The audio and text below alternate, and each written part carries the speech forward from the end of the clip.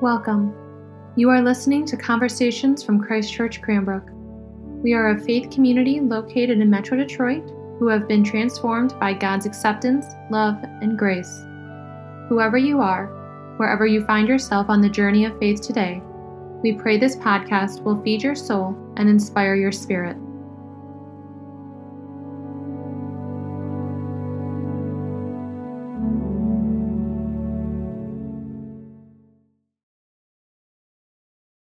I speak to you as a sinner to sinners, as the beloved of God to God's beloved, as one called to bear witness to those called to bear witness. Amen.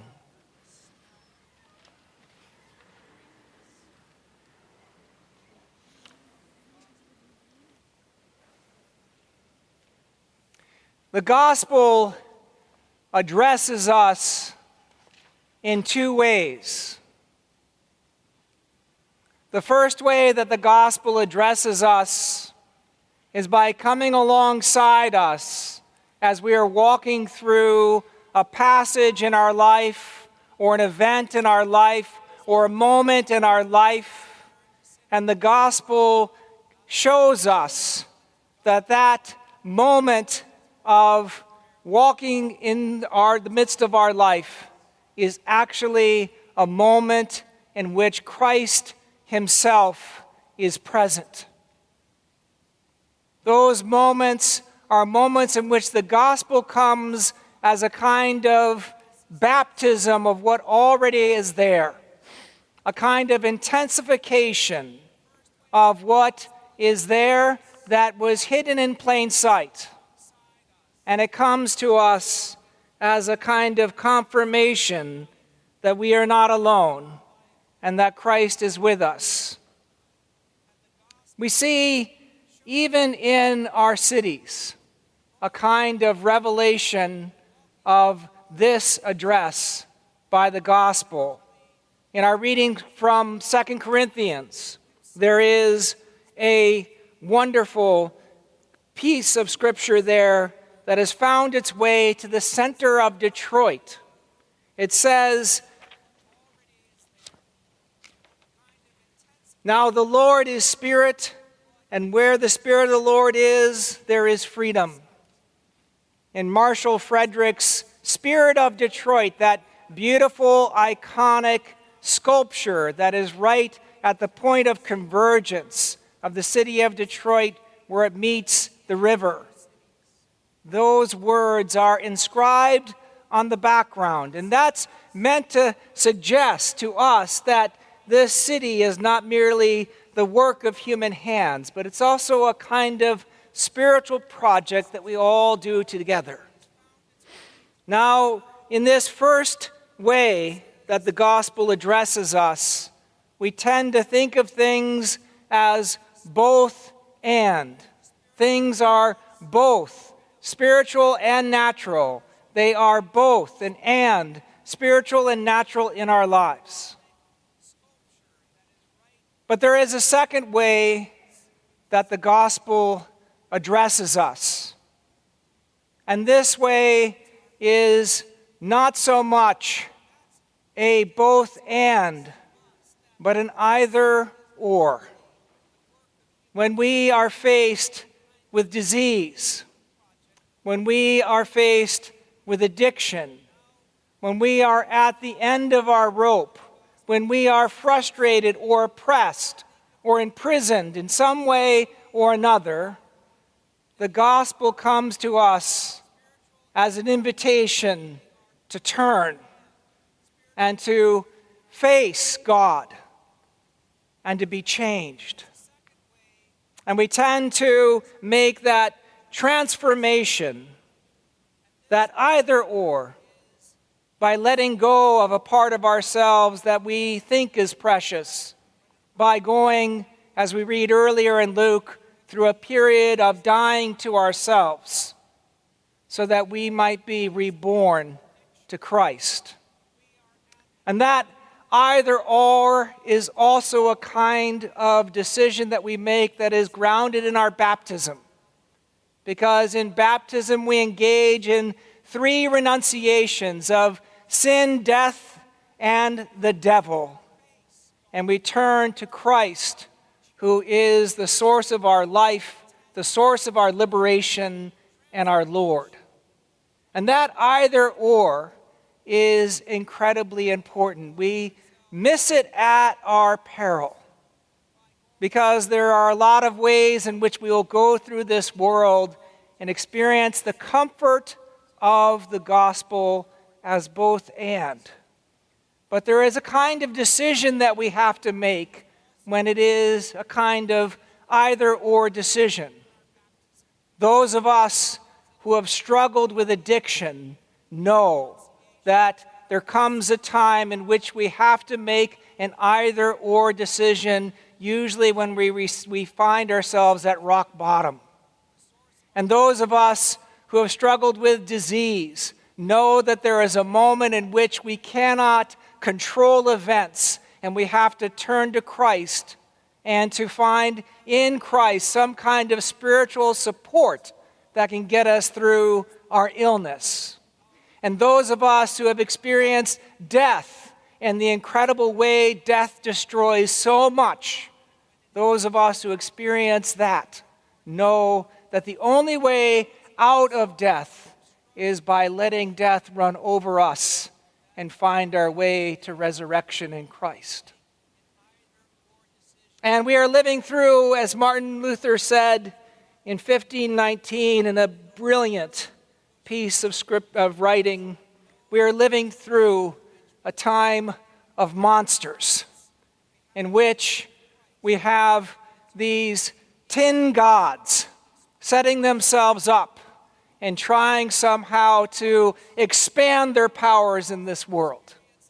And so we have a dictator trying to take over another country. And we have a governor who is going to tell us what to do as parents with our children. And then we have another governor who's telling us who can be said to be what they want to be or who God has called them to be. We are living in a time of monsters. And when we are confronted with a world that seems so out of joint, so disorienting, the choice that the gospel gives us is either or. Are we willing to turn to God? Are we willing to turn away from whatever things that we have done to contribute to those monstrosities? We have a decision to make. We have to be changed. Now, all of this is what is at stake in today's gospel from Luke. It is tempting for us to be distracted by the fact that Jesus engages in this incredible manifestation of himself as luminescent. And musicians from the beginning of Christianity have lifted up that transfiguration of Jesus. But in fact, this gospel for us today is an invitation for us to change, not Jesus to change. Jesus is merely appearing as he truly is when he appears bathed in light. But it's you and I who have to make the change. And the frustration that Jesus shows in today's gospel comes because the disciples themselves, despite seeing things as they have seen, despite hearing things as they have heard, they are unable to comprehend that they themselves have to be changed and to be part of the change that is in this world if they are to follow Jesus. And so Jesus is inviting them to change, and they are resisting. They don't quite get it.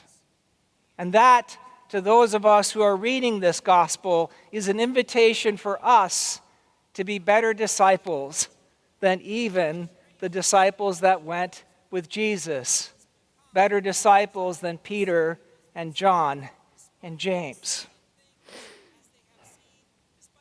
And as I was thinking about the music that helps me hear that message of change in the gospel, I was actually thinking about something that wasn't a classical piece of music, but is actually a piece by Bob Dylan. And it's I Shall Be Released. And I've asked Claire and company to perform it.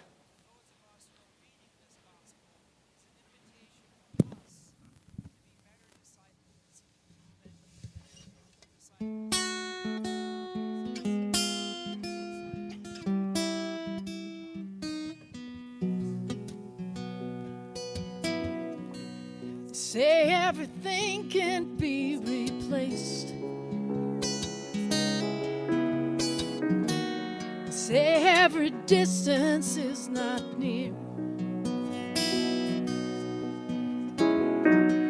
So I remember every face of every man who put me here. I see my light come shining from the west down to the east. Any day now,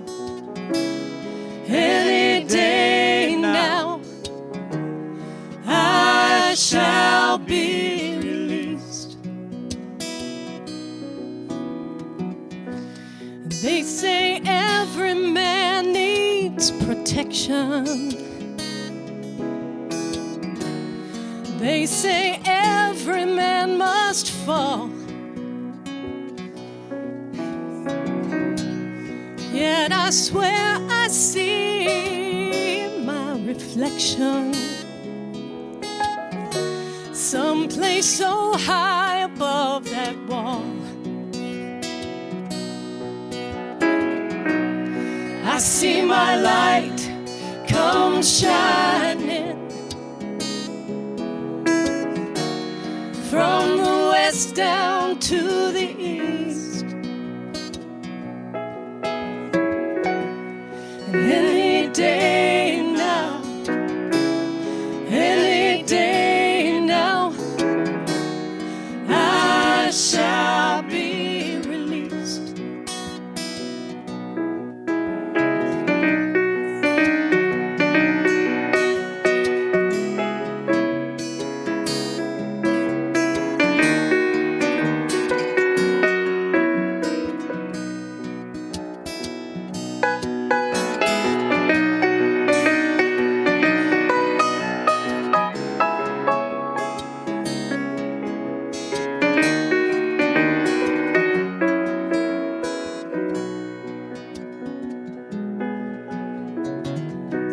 Standing next to me, ground is a man who swears blame. All day long I hear him shout so loud, crying.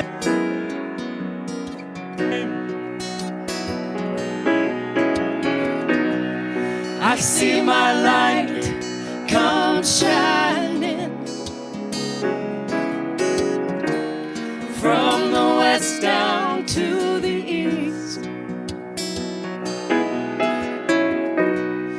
And any day now, I shall be released. I see my light come shining from the west down to the east. Any day now,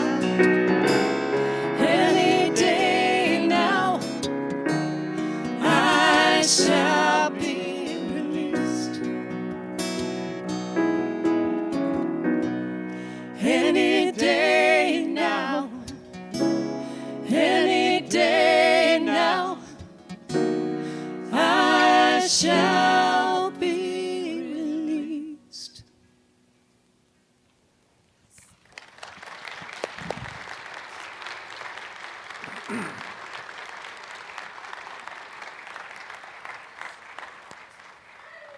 Now, the reason why I think this song helps me hear this gospel so powerfully is a couple of things. One is that this song kind of caught on in the midst of the last Cold War we were in which we were feeling constrained. We had missiles pointed at each other. We were experiencing social unrest. We were experiencing tectonic change in our world.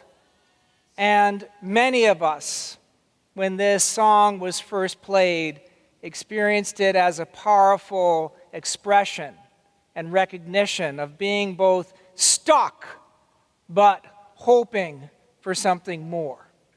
And it comes in its first iteration as a kind of prayer, a kind of belief and trust in the promise of God, that God will somehow be the force of release and liberation and transformation. And so throughout all of the different verses, there are moments in which people experience different kinds of confinement. The confinement of wanting to swear that we are completely innocent. The man who swears he's not to blame. Or the person who is stuck behind a wall. Or the person who is feeling the distance. But the light that comes is a promise of liberation. And the light that shines in our gospel today from Jesus is an invitation to make a journey of liberation. And that invitation is hidden in plain sight, because there is a translation of the gospel that has become the one that we use, and it misses the most important point in today's gospel, in my opinion, which is that when Jesus and Moses and Elijah are speaking about their departure, that word departure is actually in Greek exodus.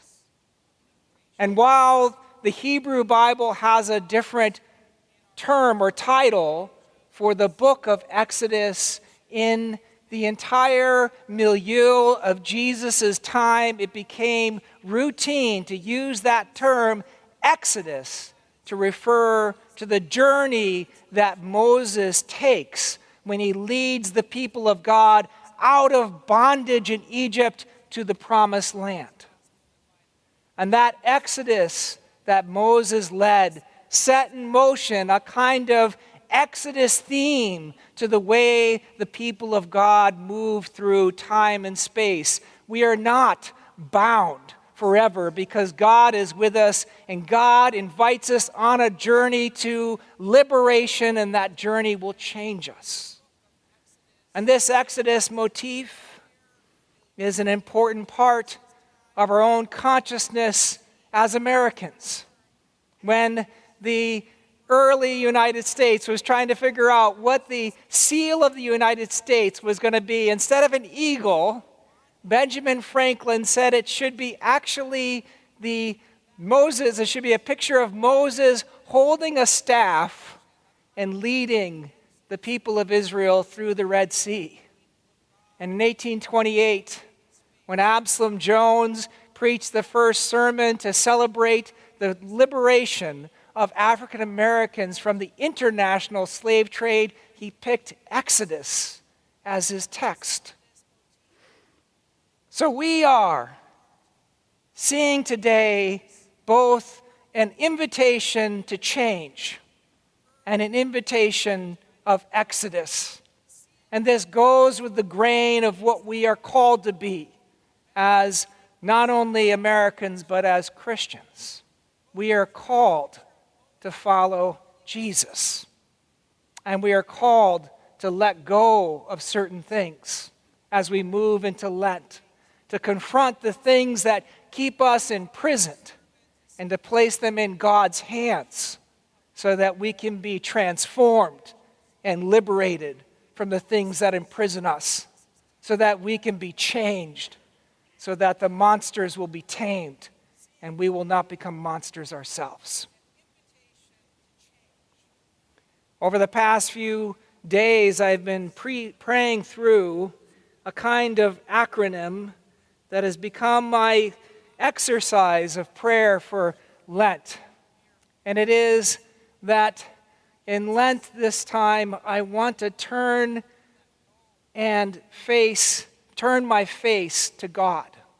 And face for me has become a kind of acronym that stands for the things that draw me from God, which is fear, attachment, control, and entitlement.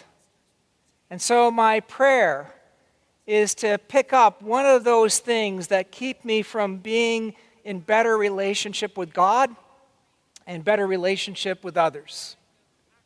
So to say a little bit about each. Fear is what often forces me to engage in a lot of triggering behavior and a lot of reactivity. And so when I ask God to reveal to me my fear, I am asking God to lift up those parts of my own personality that can become prey to things that I'm not proud of. And I ask God to change my fear to faith. And attachment is something that I lift up and try to think about all the ways that I can allow my attachment to things to keep me from actually being truly present to the people around me. I can become overly attached to affirmation and go chasing around hoping for someone to finally like me when they aren't going to like me. Or I can become attached to things that numb the pain in my life. And so I can fall prey to addiction. And so when I think through my attachments, I think through the things that are part of me, that pull on me, that seem to be almost like having handles on my body that could pull me in the wrong direction. And I place those attachments in God's hands. And I ask them to be replaced by some affections, the kind of good relationships with others that I need, the kind of life-giving things that I need. And control is something that I enjoy. Things work out really well when I'm in total control for me. But the more I try to white-knuckle things and control them to my own vision, the more I don't allow space for the Holy Spirit to work in the midst of our relationships. And so one of the things I have to surrender is control. Because if I don't surrender that control, I won't allow that space between us to become fruitful, for the Spirit of God to bless that space between us. And finally, there is entitlement. I tend to extend myself into things. I throw myself into causes. I throw myself into situations. I work hard. And that's a good thing. But when I extend myself too much, I become either the hero or the villain in a melodrama of my own making. And I engage in a lot of negative behavior when I find myself as either the hero or the villain, a victim. And so one of the things I have to do with entitlements is to try to see myself in the story that God is telling me about myself. To see myself in a larger story in which God has come to be part of my life, and the grace that has come from the people around me. Those are the things that I truly have to rely on, not on any kind of demand or desert that comes from entitlement. Now these things, face, fear, attachment, control, entitlement, they keep me from being transformed. And it's my intention this Lent to lift them up And I suspect that you might struggle with one of those four as well, if not all of them. And so maybe one thing we can do this Lent is to set ourselves on this practice of lifting up these things, of asking God to reveal these things to us. And one thing I want to say and to emphasize is that oftentimes we go through difficult times in our lives. And it's not always the best of time when you are being entirely gripped with fear, or experiencing a contest of control, or experiencing the draw of an attachment, or feeling completely enmeshed because of entitlement. That's not always the best time for you to lift up those things. So if you feel out of sorts, or if you feel lost, or if you feel lonely, or if you feel like you might be in an unsafe place, be gentle with yourself as you go through this prayer exercise. And know that at the end, God is with you fully, and God loves you fully. The disciples did not get it in today's gospel, and yet they followed Jesus on his journey to death and life. They just moved their feet, and they kept on walking, and they eventually were able to see the height and the depth and the breadth of God's infinite love in Christ. So make that journey, make that exodus, let yourself be changed. Place these things in God's hands and be ready to be surprised. Amen.